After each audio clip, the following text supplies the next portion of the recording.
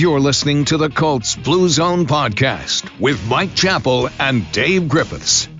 Inside and outside the Fox 59 CBS 4 podcast studio, this is the Colts Blue Zone podcast. I am Dave Griffiths. Joining me, as always, Mike Chappell, Joe Hopkins as well. And if you missed our podcast from earlier this week, be sure to download that one. You get to hear interviews with the Colts draft picks.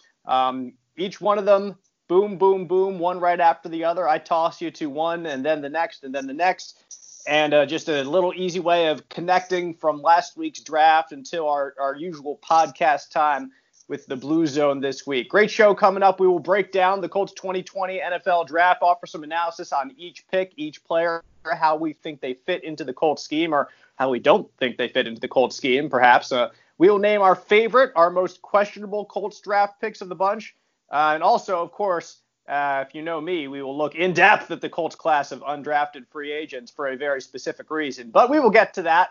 First, a little bit of news. Mike letting the cat out of the bag. Of course, we will get there. We will get there eventually. But first, a couple of news tidbits of the week before we dive headfirst into the draft. And first, we'll include the team has until May 4th. So before our next podcast will drop, they have until May 4th to exercise the fifth-year option on Malik Hooker and his contract situation. Malik is under contract with the Colts this year, but they have until May 4th to exercise a fifth-year option that comes with all first-round draft picks. That's part of the collective bargaining agreement. The fifth-year option for Malik would come with about a $6.5–7 million base salary for 2021. But, Mike, this is a decision the Colts are going to have to make very soon. Yeah, and Joe and I were talking earlier. Part of me wonders that it seems like a no-brainer situation. It's going to be $6.7 million.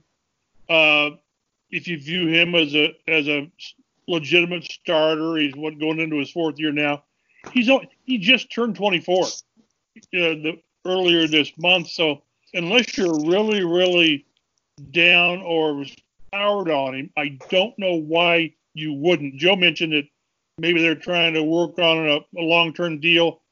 I know the reasoning and all that, or the rationale, but the first step is to do the extension, which sort of gives you that one more year, sort of like what they did with Brissett, to give you another year to see if what you've got.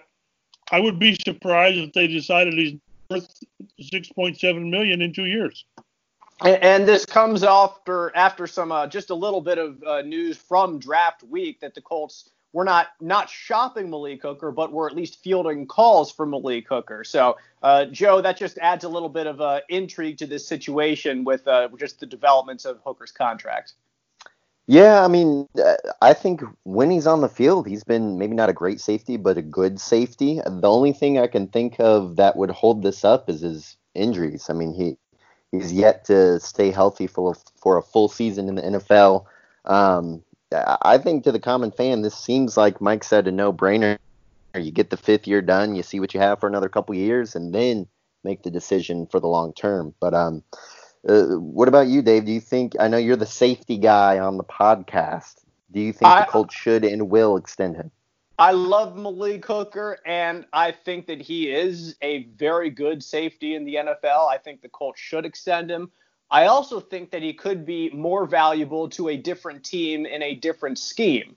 Malik is a great, great center field free safety. The Colts don't always ask him to do that. They play more cover 2 deep and also ask him to kind of stick his nose up in the box a little bit, which we saw last year. So the scheme is not a perfect fit, I don't think, for Malik's talents, but I also think that he is very athletic and very smart and can handle those other duties as well. And if the Colts wanted to get rid of him, which I really don't think they do, they would demand something very large in return. So if teams were calling last week for the draft, you're not just going to get Malik Hooker for a 4th, 5th, 6th round pick. That's just not going to happen. You would have to give up something probably in other teams' views exorbitant to get him. So I agree that I think the Colts will want to get this 5th year done and move on with him, keeping him at safety for the immediate future and for the distant future as well. So those are our thoughts on Malik Hooker's contract situation. Adam Vinatieri has not been a Colt since the start of the new year as his contract expired. The Colts have Chase McLaughlin, gave him a 1-year contract. Also, just added another kicker via undrafted rookie free agency. And so, Mike, if I'm not mistaken, you have a story up on Adam Vinatieri online right now. Could you give us a little bit of a gist of what you're able to dive into? Yeah, I talked to Adam a couple of days ago, and it was kind of interesting listening to him talk. He very much wants to play again. The last thing he wants to do is go out the way he went out. Not only was the whole season, he used a word I can't use, but a crappy season. And then his last kick being a kick six. It's ironic that right now, two of the all-time NFL greats, Adam Vinatieri and Tom Brady, their last two plays have been a pick six and a kick six, which is not the way you want to have it. But at the same time, he's in rehab mode. He had surgery in December. It was a 6-month recovery, and it was progressing pretty well. And then this COVID-19 pandemic quarantine hit, and it's really, I realize in the scheme of things, it's insignificant, but in his world, it's really slowed down his rehab. Can he be ready for the start of the season? I don't know, but if I had to put a week of your salary, Dave, on him returning, I would say no, because I just think Father Time. He's 47, and it takes longer to get over things. The surgery, I just think things have sort of conspired against him to play again.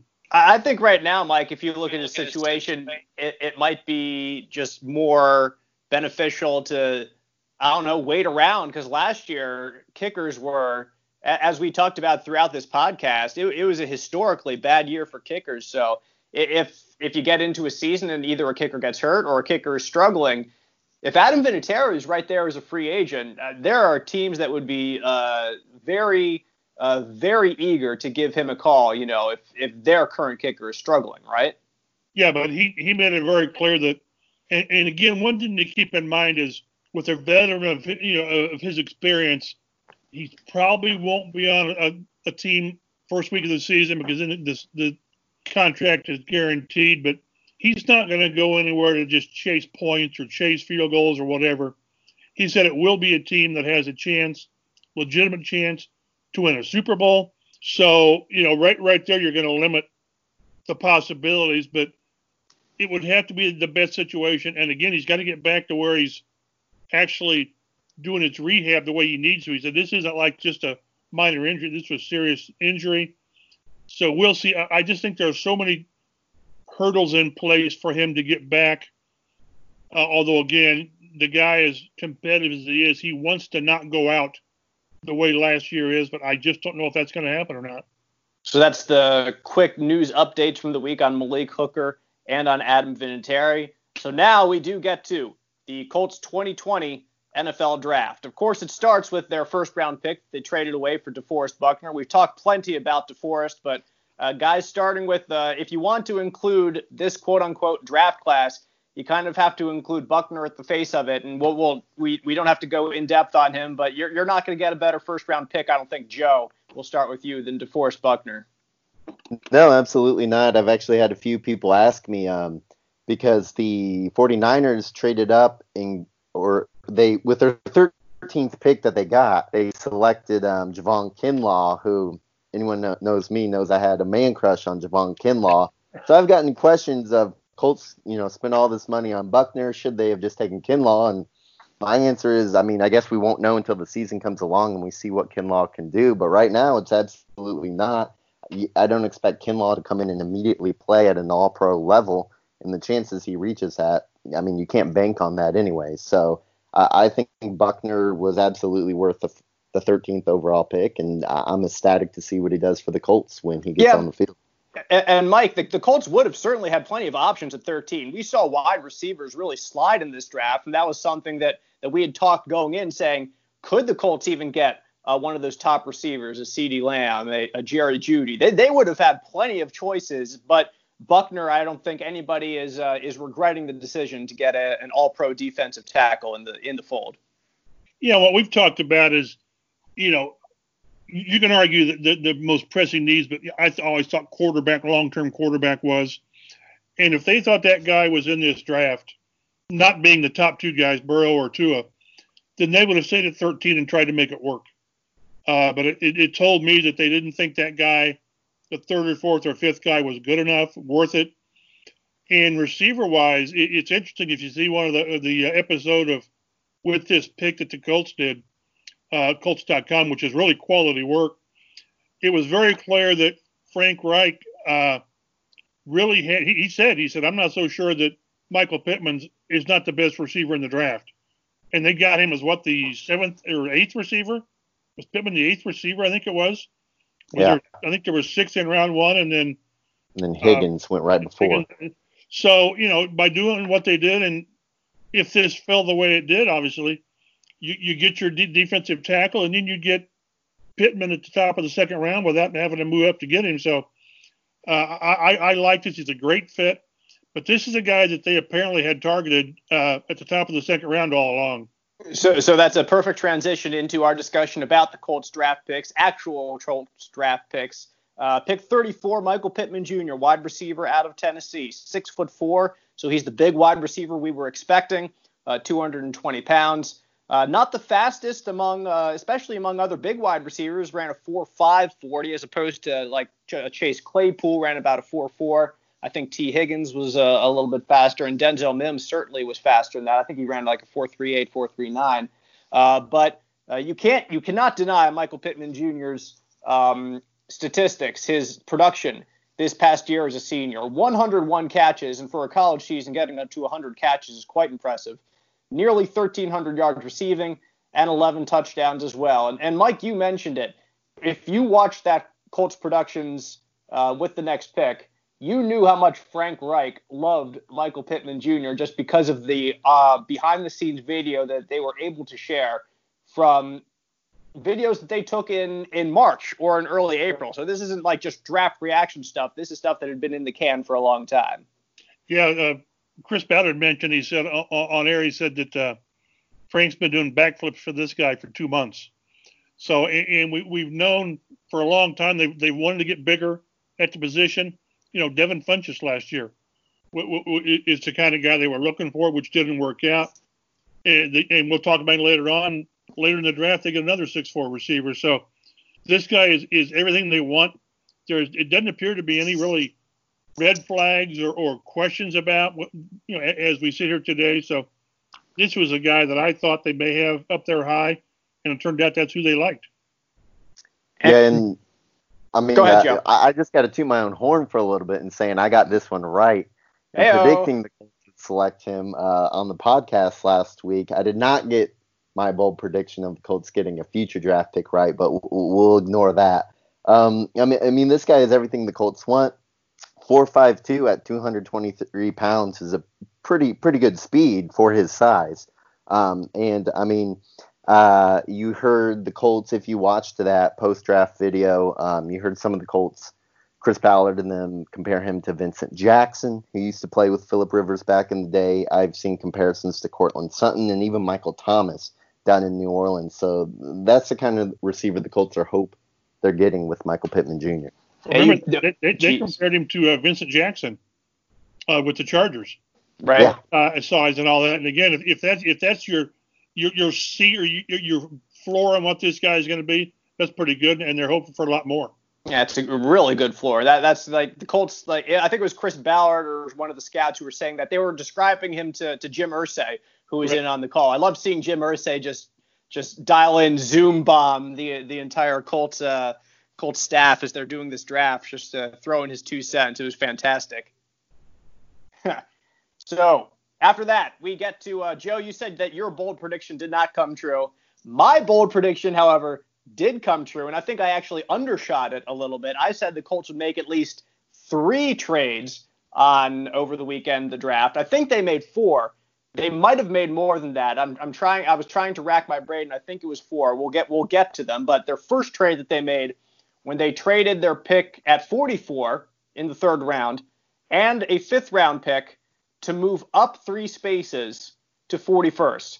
Now, when they do this, let me tell you guys, when they did this and Jacksonville and Chicago were like the next 2 teams, I was like, they are jumping up to get Jalen Hurts right here. I like my heart skipped a beat. It was like, are the Colts going to draft Jalen Hurts with this pick? Let me ask if either of you thought that, first of all, because I'm curious if I'm the only one who did. I didn't. I didn't think they'd take a quarterback that high because, again, I thought if they liked him, they would have done something in round one. Not Hurts, certainly. But I've got to say I was still surprised a little bit by who they got at 41. Not the player, but the position. If I had to list my 5 most pressing needs, it would not have been this position. But this shows you that one thing that Ballard says, and you can take it to the bank, is you take the best player when the time comes. Joe, what'd you think? I gotta admit, Dave, it did cross my mind. I thought, okay, initially after they picked Pittman, I thought, okay, if they wanted a quarterback in round 2, they would have used that pick on him, and then they saw him trade back up, and I was like, all right, they knew they could trade back up to get their guy if they needed to. This is time for a quarterback, and they almost went the opposite direction on it when they went Jonathan Taylor out of Wisconsin.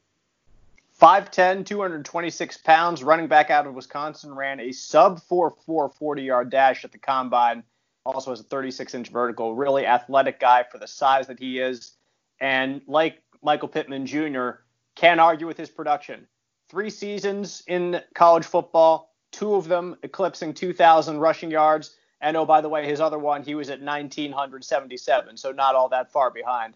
Good heavens. Like, he ran a lot at Wisconsin. It's what they do, Mike. But nevertheless, to produce those kind of numbers is quite impressive. Yeah, that's the only concern you have probably is the 926 carries? Because at some point, I mean, carries matter, and not in a good way. But one of the scouts we had on said that he remembers what Bill Polian said. He said they're really good running backs. They get tackled, but they don't get hit.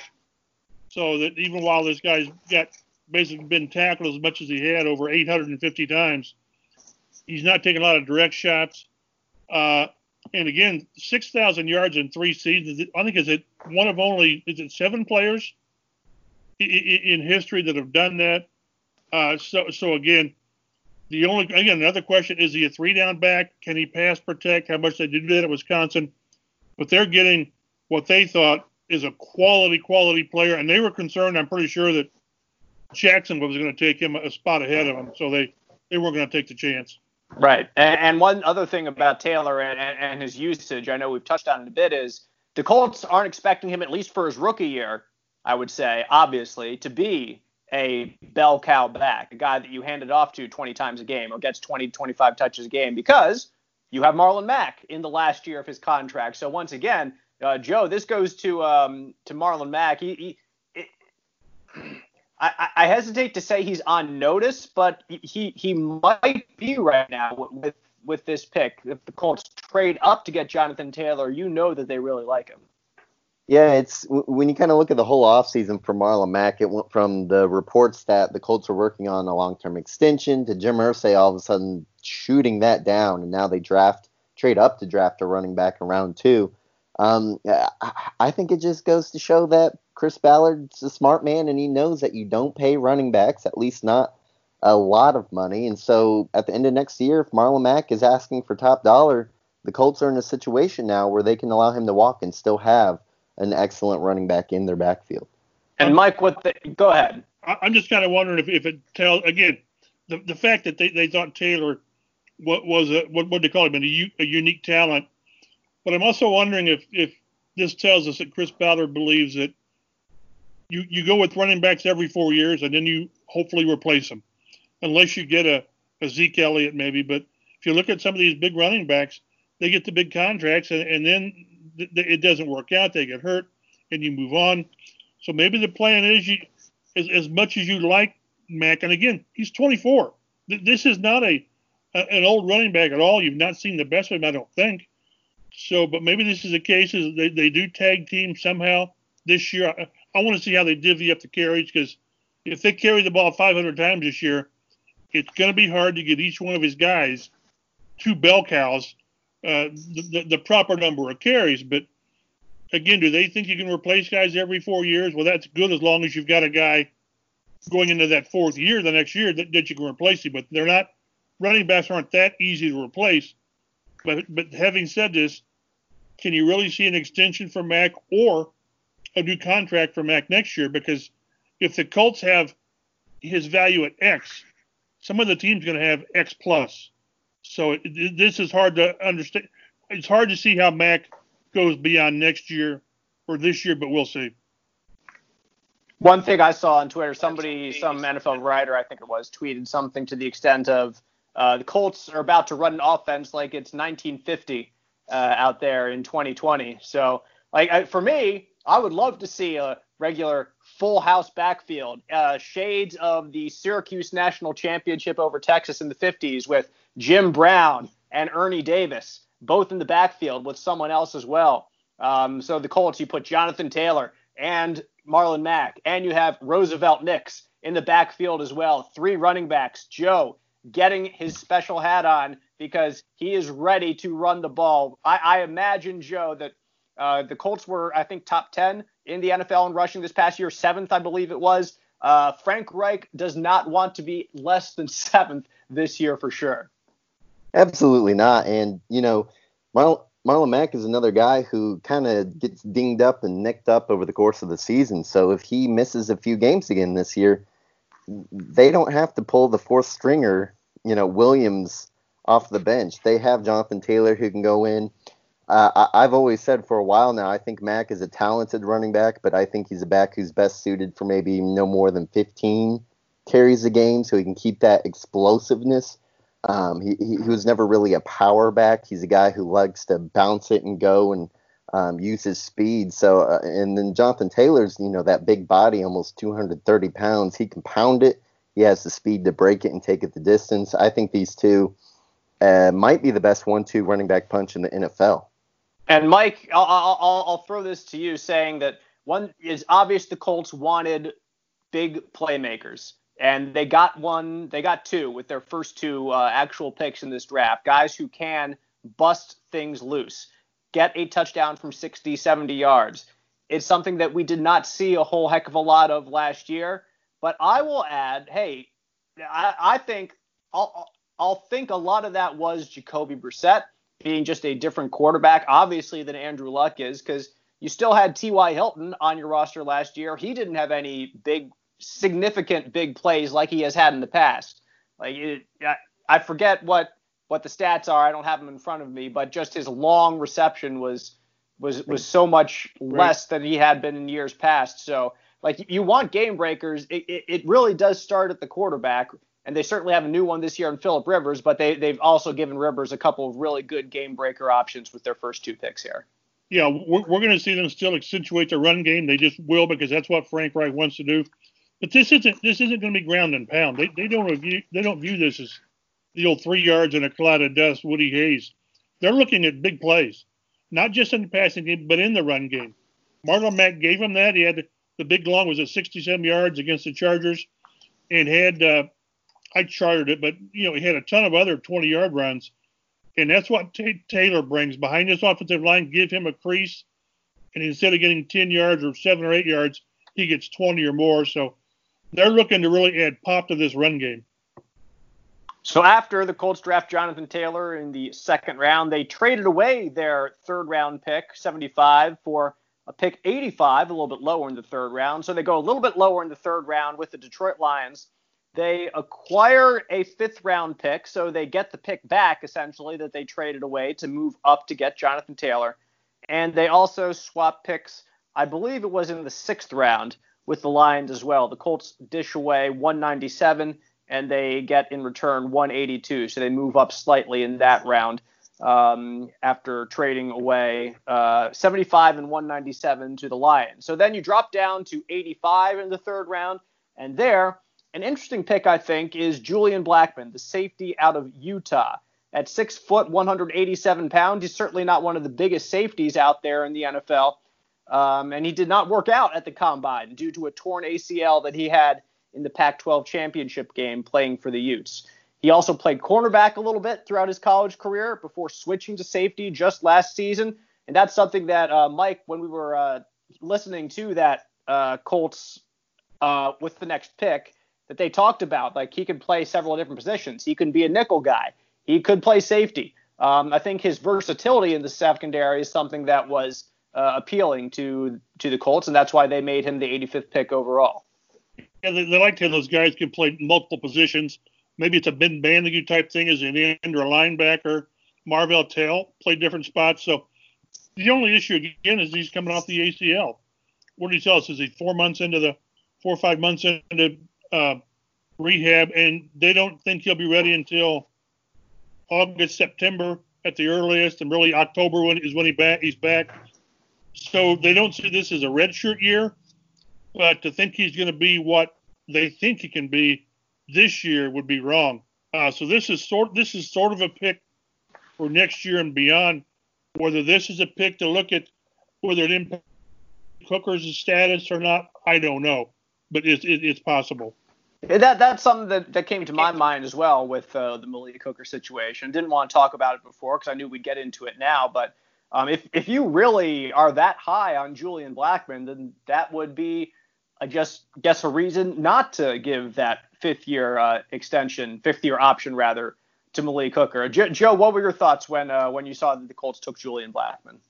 Yeah, this is one that I've had to come around on a little bit. When the pick first happened, I was kind of trying to wrap my mind around what the Colts were thinking with this one. Taking a guy who just torn his ACL.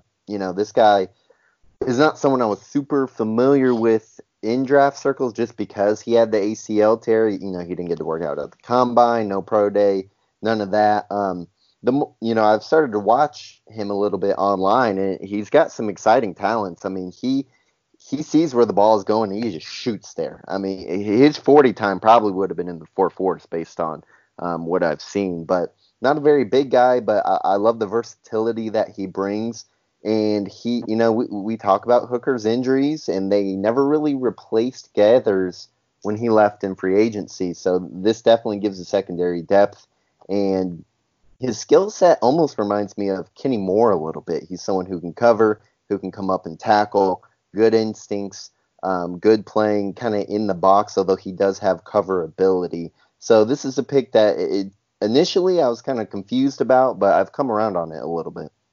So we really won't figure out how Blackmon fully fits into the Colts secondary until not at the start of the season. That is, of course, assuming the season starts at the beginning of September. But I mean, if you're coming off a torn ACL and you're really not going to be back until August or September, then you haven't had the entire offseason to work, which who knows what the kind of offseason we're going to have anyway. But nevertheless, you're a rookie. You're trying to just break into things. I don't anticipate him having a significant impact on at least the first half of this season. He might get worked in later, maybe like Marvell Tell was last year, slowly brought along later on in the season. I think that's about the best you can hope for, Joe, with Julian Blackmon this year. Yeah, and maybe that was part of the discussion the Colts had and saying, hey, these rookies are not going to get a lot of chance to work heading into the season. We don't know how much of an impact some of these guys are going to be able to make, and that's why the ACL tear might not have been as big of a factor to them as some other teams who need a safety to play right away. This guy is someone who is going to have to sit and learn anyway, so let him rehab and let him learn the position while you got a couple starters in place. So you're through rounds 2 and 3. That was Friday night. Saturday, you move on to rounds 4 through 7. And the Colts' first pick on Saturday in round 4, pick 122 overall. Quite the interesting choice. And I'm sure we all have opinions on this. Quarterback Jacob Eason out of Washington. 6'6", 231 pounds. Ran a 4.89 40-yard dash. He was the top pro-style quarterback recruit coming out of high school and even started at Georgia as a true freshman, but got injured as a sophomore, lost his job to Jacob Fromm. Fromm held it next year, and Eason transferred to Washington. Sat out 1 year, played 1 season at Washington. Certainly productive with 3,100 passing yards, also had 23 touchdowns, 8 interceptions. Thoughts about Jacob Eason? Mike Chappell, we'll start with you. Round 4, if you have questions about your young quarterback, which they did, it's why they took him in round 4, this is where you take him. If it pans out, super, you really have a quarterback of the future under contract for 4 years. If not, it's a 4th-round draft pick, and he's Zach Banner. So again, I think if you were going to take a flyer, I guess is the word, you do it at this point. He sort of passes the eye test as far as throwing the ball and what he can do. Frank Reich said he probably has the best arm in this quarterback group as far as pure strength, but he needs work in where. I'm not sure you could have picked a better situation for a project to go to than Indy with Philip Rivers is here this year, maybe next year.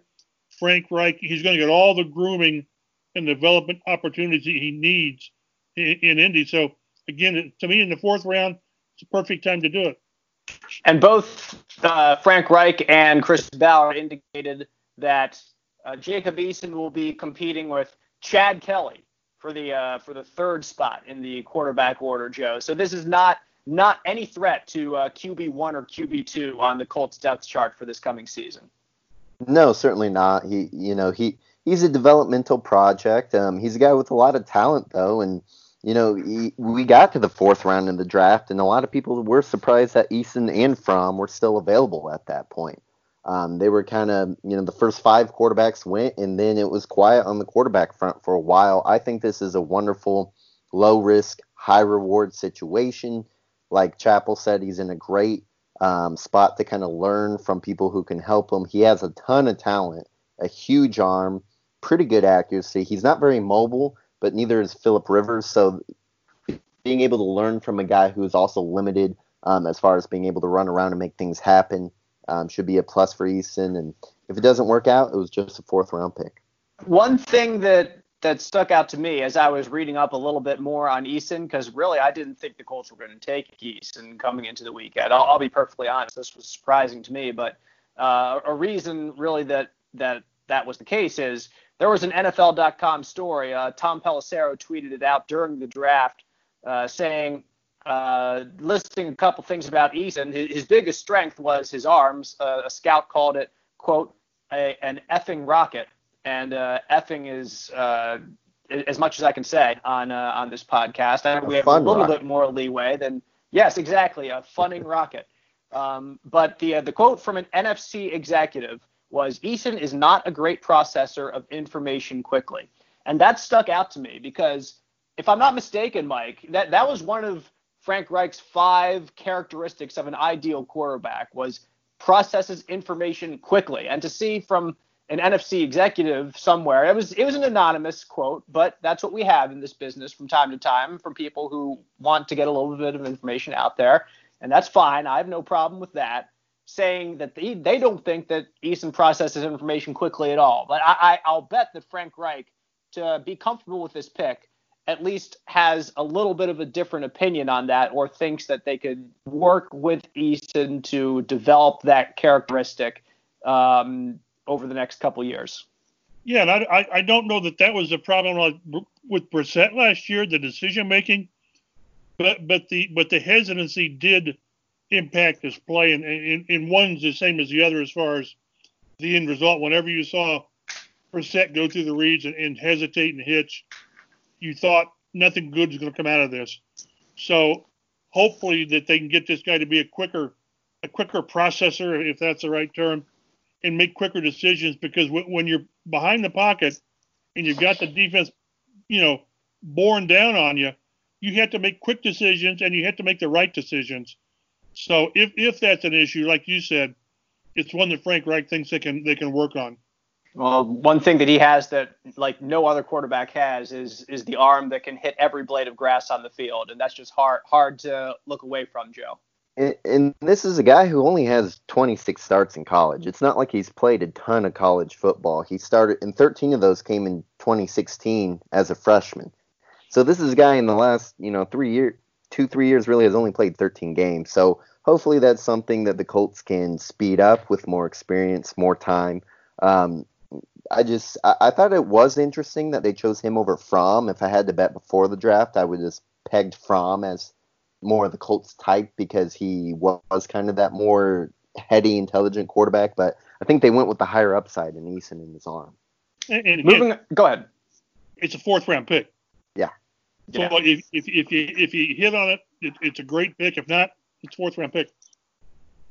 So we move on to round 5 now. Pick 149, acquired in the trade with the Lions back there, that we mentioned a short time ago. And at round 5, the Colts took offensive lineman out of Chirp, Mike Chappell, Ball State, Danny Pinter. Pinter, an Indiana lifer, went to South Bend Adams. I believe it was Adams High School in Correct. South Bend, but he was in South Bend, then went to Ball State, and now, Mike, he's staying in Indiana for his pro ball. So they drafted more Ball State players than they did Syracuse players. What's that? Hey, now, you watch it. Watch it. You talk to these guys, and it's after every draft, everybody loves every player, scouts and GMs and coaches. And this is the guy we had sort of targeted, where they gushed on Pinter. They really did. They think this guy's got the chance to be a quality interior depth guy initially. He was he starts at Ball State as a tight end. He grows into tackle. They view this guy as a guard with the opportunity to play some center. So, and this is a great opportunity for him because the only proven depth they've got right now is Loreven Clark at tackle. So there's 2 or 3 spots very definitely open on the offensive line to make this roster. Yeah, Joe threw in the nice lack of arm length, 31 and 7/8 inch arms, getting all stat nerdy here with Pinter, why he projects as an interior lineman on the next level. But yeah, Chris Ballard, Joe, I love Danny Pinter. I love Danny Pinter all on draft night. That's a pretty good impression there. Yeah, he said he was trying to trade up actually to go get Danny Pinter. Couldn't make it happen. He was still available. Daniel Jeremiah of NFL.com said Pinter may end up being the steal of the draft. He's a guy with a lot of upside, very athletic, played tight end, ran a 4.9 140, which is basically the same 40 that Jacob Eason ran. So he's got athleticism for a man of his size. He's young at the position, and this is a guy who hopefully his best football is ahead of him. I'm interested to see how he develops for sure, and the notion of a former tight end moving to offensive line is an intriguing thing because those are the guys that are more athletic, the guys that can get to the second and the third level and get to blocking somebody. And we've seen Quentin Nelson do that quite a bit over the past couple of years. Not saying at all that Danny Pinter is Quentin Nelson, but saying that that's something the Colts like to do is get their interior guards out front and blocking for the running backs down the field a little bit. That's something that Pinter should excel at if given the opportunity. At least for his first year, you hope he isn't given too much of an opportunity, Joe, but nevertheless, he'll be there in the wings if needed. And Frank Wright's already drawn up a few trick plays with him as well, trying to get him in the end zone, and hopefully the touchdown counts this time if they pull out the keg stand celebration. We'll have to see if they can work on that.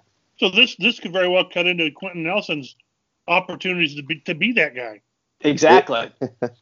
It might, but like Frank Wright said, he's never going to do that again because it'll mess up his consecutive snap streak. There you go. It's true. On to round 6, pick 193. The Colts take defensive tackle out of Penn State, Robert Windsor, 6'4", 290 pounds, ran a sub-5 40-yard dash, third team All-Big Ten in 2019, had 11 sacks over his final 2 seasons, including 7.5 sacks as a junior in 2018. Thoughts about the Colts taking a defensive tackle, Robert Windsor, Mike, in the 6th round? We're in the rounds now to where you're looking for those rotational guys, not for a defensive tackle, but special teams players.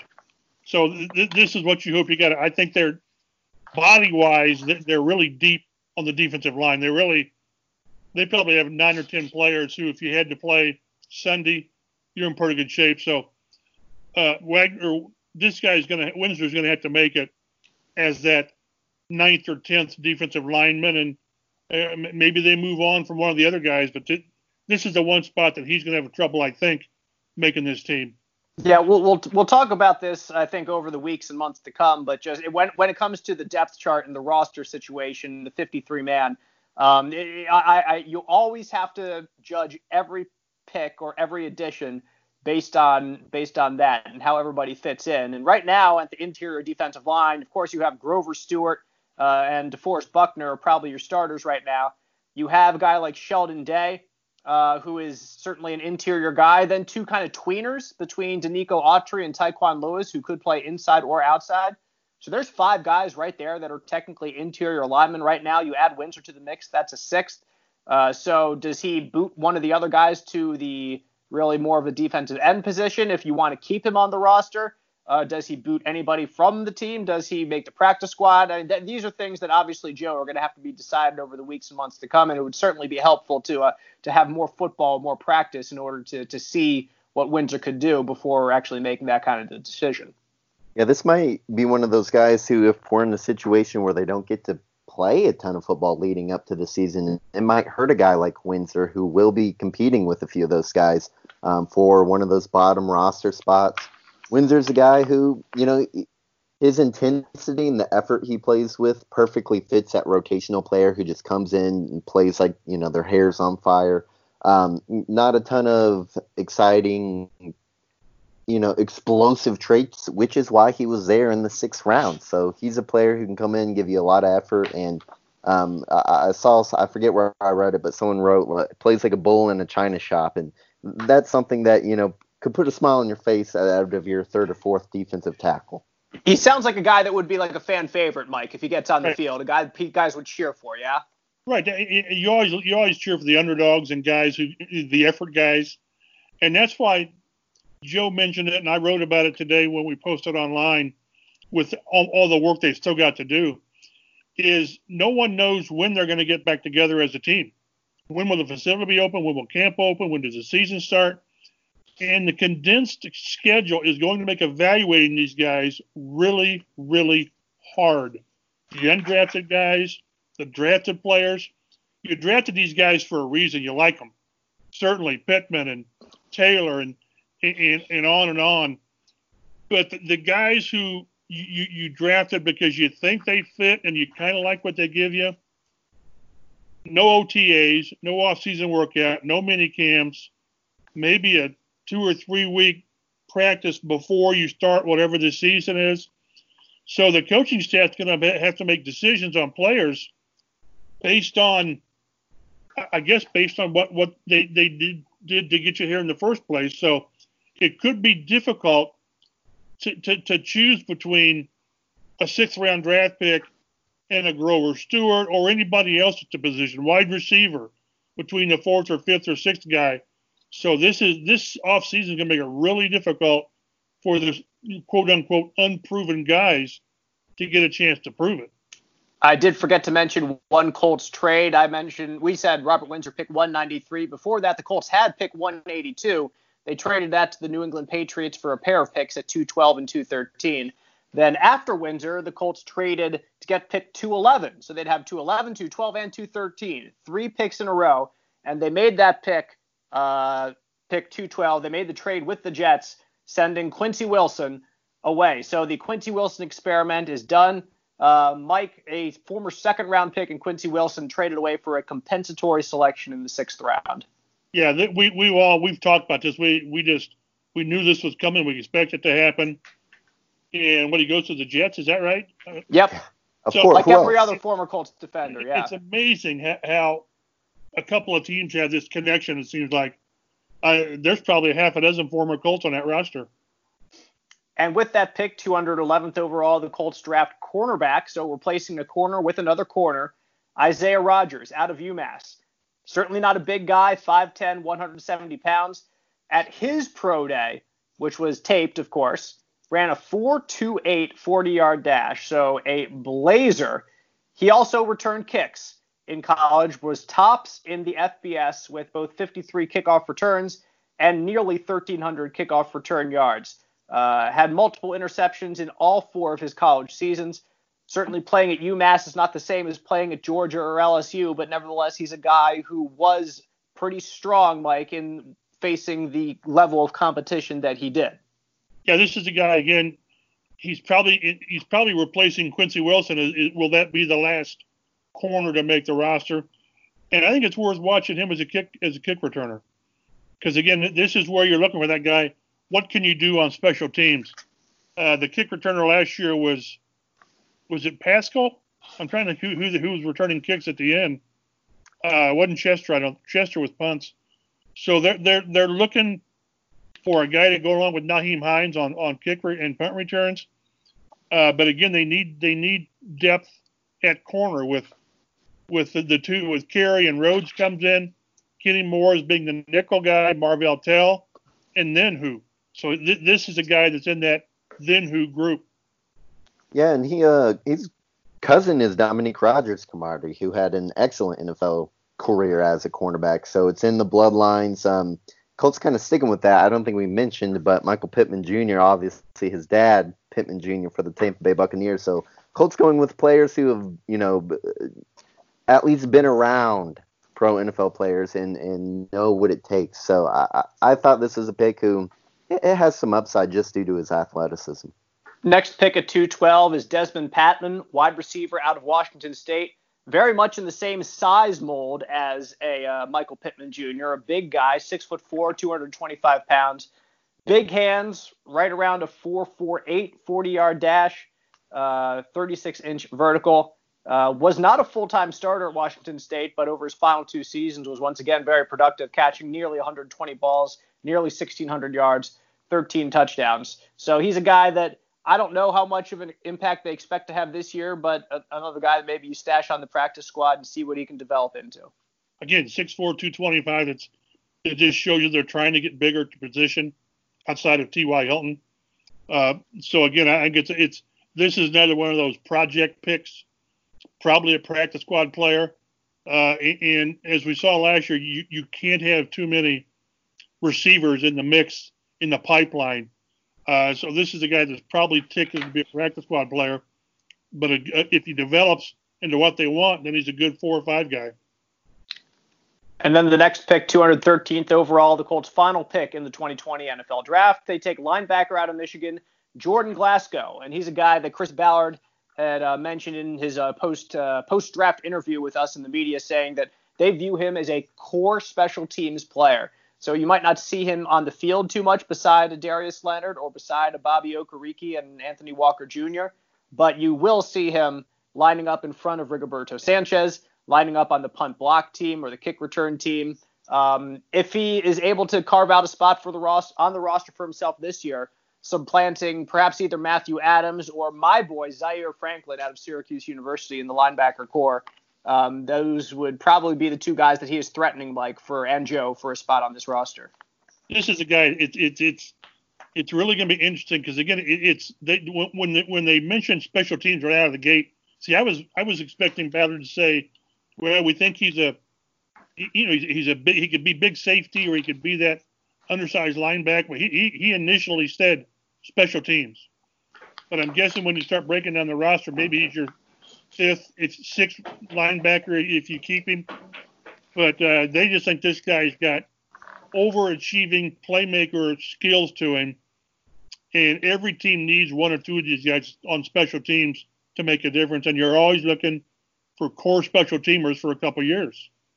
Yeah, this is a guy, the Colts hope he becomes their Matthew Slater, someone who's been maybe the best special teams player in the NFL for the past 10 years for New England. Another guy, his brothers, Ryan and Graham, play in the NFL for Cincinnati and Denver. One of the things he's best at is getting off of blocks, slipping blocks. That plays great on special teams.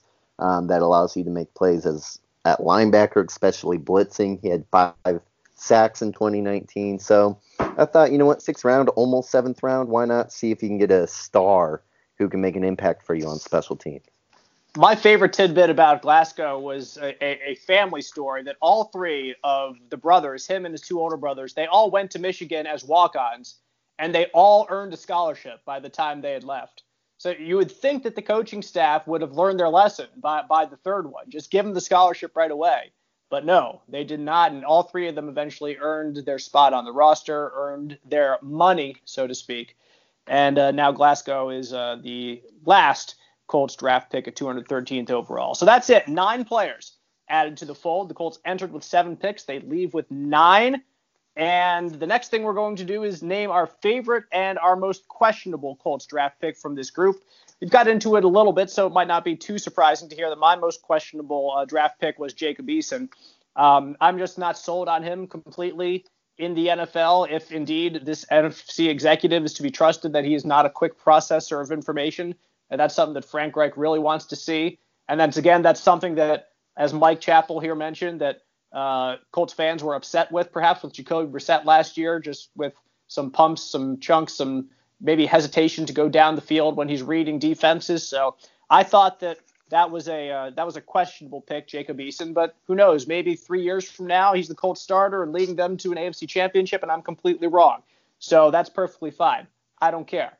But he's the most questionable to me right now. My favorite pick of the group was Jonathan Taylor. I thought after the NFL Combine that Jonathan Taylor should be in the first round. I know that running backs don't go in the first round, seemingly, unless they're a truly special player like an Ezekiel Elliott. But I think Taylor has the tools to be a playmaker. He has the tools to be a workhorse running back. And if you add him right now to Marlon Mack in the backfield, that is one of the more dangerous running back combinations in the NFL. So I expect to see quite a bit of running the football next year with the Colts between Mack and Taylor. I thought that he's going to add a dimension to the offense that is going to be quite unique. So that's my two. Mike, we'll go to you. Joe, we'll finish up with you. What are your favorite pick and your most questionable pick from the weekend? Well, my favorite pick is Pittman simply because he's a receiver. He's got size and he's a second round. So I would have probably been in love with any receiver taken at the top of the second round because we've talked about how they had to add a quality player to that group to give T.Y. Hilton some help. I guess the only questionable one I have, it's Blackman in the third round. This isn't a torn hamstring. This is an ACL tear. I'm sort of looking at this as a red shirt year, so maybe they get something from him. I just thought maybe a third round pick for a guy coming off an ACL was a bit high, but until proven otherwise, I'll just trust the Colts and their scouting staff. I'm surprised you didn't go with Danny Pinter as your favorite pick there, Mike. Chirp. I can't be like Dave and go over the top on Syracuse. I mean, I can't do it. Yeah, I got to agree with you. My favorite was Pittman Jr. I've been raving about this guy for a few weeks now. I love what he can bring to the Colts. Although Jonathan Taylor was a close second. My most questionable was Blackman, not only with the ACL tear, but I mean, there were some other players on the board at that point who I thought could make an impact. Florida Atlantic tight end Harrison Bryant, tackle Lucas Niang at a TCU, Jordan Elliott, D-tackle Missouri, just to name a few. Third round, there were still some very good players on the board, and to take a safety corner hybrid 4 months after an ACL tear is certainly very questionable. But like you said, Mike, you got to trust in Ballard. He knows a lot more than we do, so we'll see how it turns out. After the 9-player draft class, the Colts also signed 10 undrafted free agents, announced that earlier this week. Chief among them, of course, Syracuse defensive end Kendall Coleman, who also played his high school ball right here in central Indiana at Cathedral. His 4 years in high school, by the way, with the Irish, 4 state championships at Cathedral. I don't know if he played all 4 years. I don't think he did. I think he just played his junior and senior year at least. That's why I was looking up the old box scores from the state championships. And I saw his name in both of those. But Kendall Coleman will get the chance to prove he belongs with the Colts in the NFL. He's trained a lot with Robert Mathis this offseason. So excited to see what Kendall Coleman can do. Joe, you wrote down 3 of these 10. We don't have to go in depth on all these guys, but 3 of these 10 that you thought had the best chance of making the Colts roster come the fall. And Coleman was one of them. What about the other 2? Who do you think has a chance to make a name for themselves? Yeah, I was pretty excited when they grabbed Rodrigo Blankenship, kicker out of Georgia. You may recognize him from his thick black spectacles that he wears while he plays. He won the Lou Groza, am I saying that right? Yep. Lou Groza Award for the nation's top kicker in 2019. I was kind of surprised he wasn't drafted, honestly. There were several kickers that were drafted, and he wasn't one of them. 82% field goal percentage in his career, never missed a PAT. 92% on kicks 40 or more. And I thought this was interesting on NFL.com under his strengths. It says, quote, spits bars. Apparently he released a rap song inspired by his coach's attack the day mantra. So I love Blankenship, and I'll bet you guys $5 right now that he wins the kicking job for the Colts. Well, $5 right now. Keep in mind, was it in 17 or 18 they signed Jeff Locke, a punter, a free agent punter, and then Sanchez beats him out as an undrafted rookie. So the fact that they've got Chase McLaughlin coming back under contract should mean very little to McLaughlin as far as securing a roster spot. Of all teams, this team will keep, barring high draft picks, they're going to keep the best player. They've got this streak going of 21 straight years of having an undrafted rookie make the opening day roster, and that's primarily because if you deserve it, they're going to keep you regardless, undrafted, drafted, or whatever. So, and again, I just sort of want to see to have them, Rodrigo and Rigo being their special teams guys. And the last player that Joe had mentioned as the three most likely to make the team, there's an offensive tackle out of Alberta, Canada, Carter O'Donnell, 6'5", 313 pounds, first team All-Canadian in 2019. So if they're looking for more offensive line depth, Joe, you think that could be a possibility? Yeah, I just thought that was a spot. Depth at offensive tackle is a weakness. He was a guy who, maybe sneak up a Canadian player who other teams might have been sleeping on, and he ends up being a solid rotational guy for you. I'll add one more name from these 10. That's safety from Georgia Southern, Donald Rutledge Jr.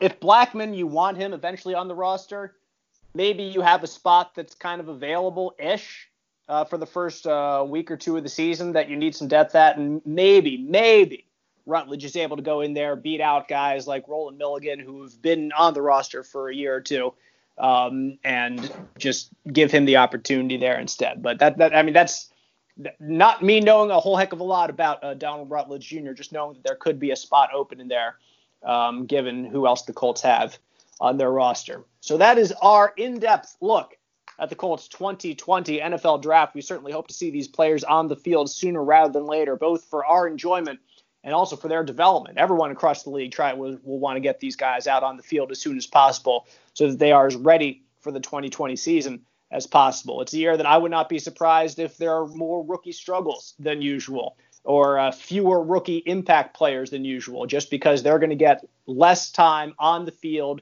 with their teams, inserting and learning the offense. There's only so much you can do in the film room. There's only so much you can do studying the playbook. So here's to hoping that we are able to see football practice soon. Never will we be more excited for off-season workouts than we will be this year. But until that day comes, we will still bring you content here on the Colts Blue Zone podcast. Download, subscribe, get us delivered to your podcast listening device whenever we drop. You can also follow us on Twitter at Colts Blue Zone to follow the Colts developments throughout the week. I am on Twitter at DaveG_sports. Mike Chappell is at MChappell51. And Joe Hopkins is at Roto Street Joe. Once again, we thank you for listening and downloading the Colts Blue Zone podcast.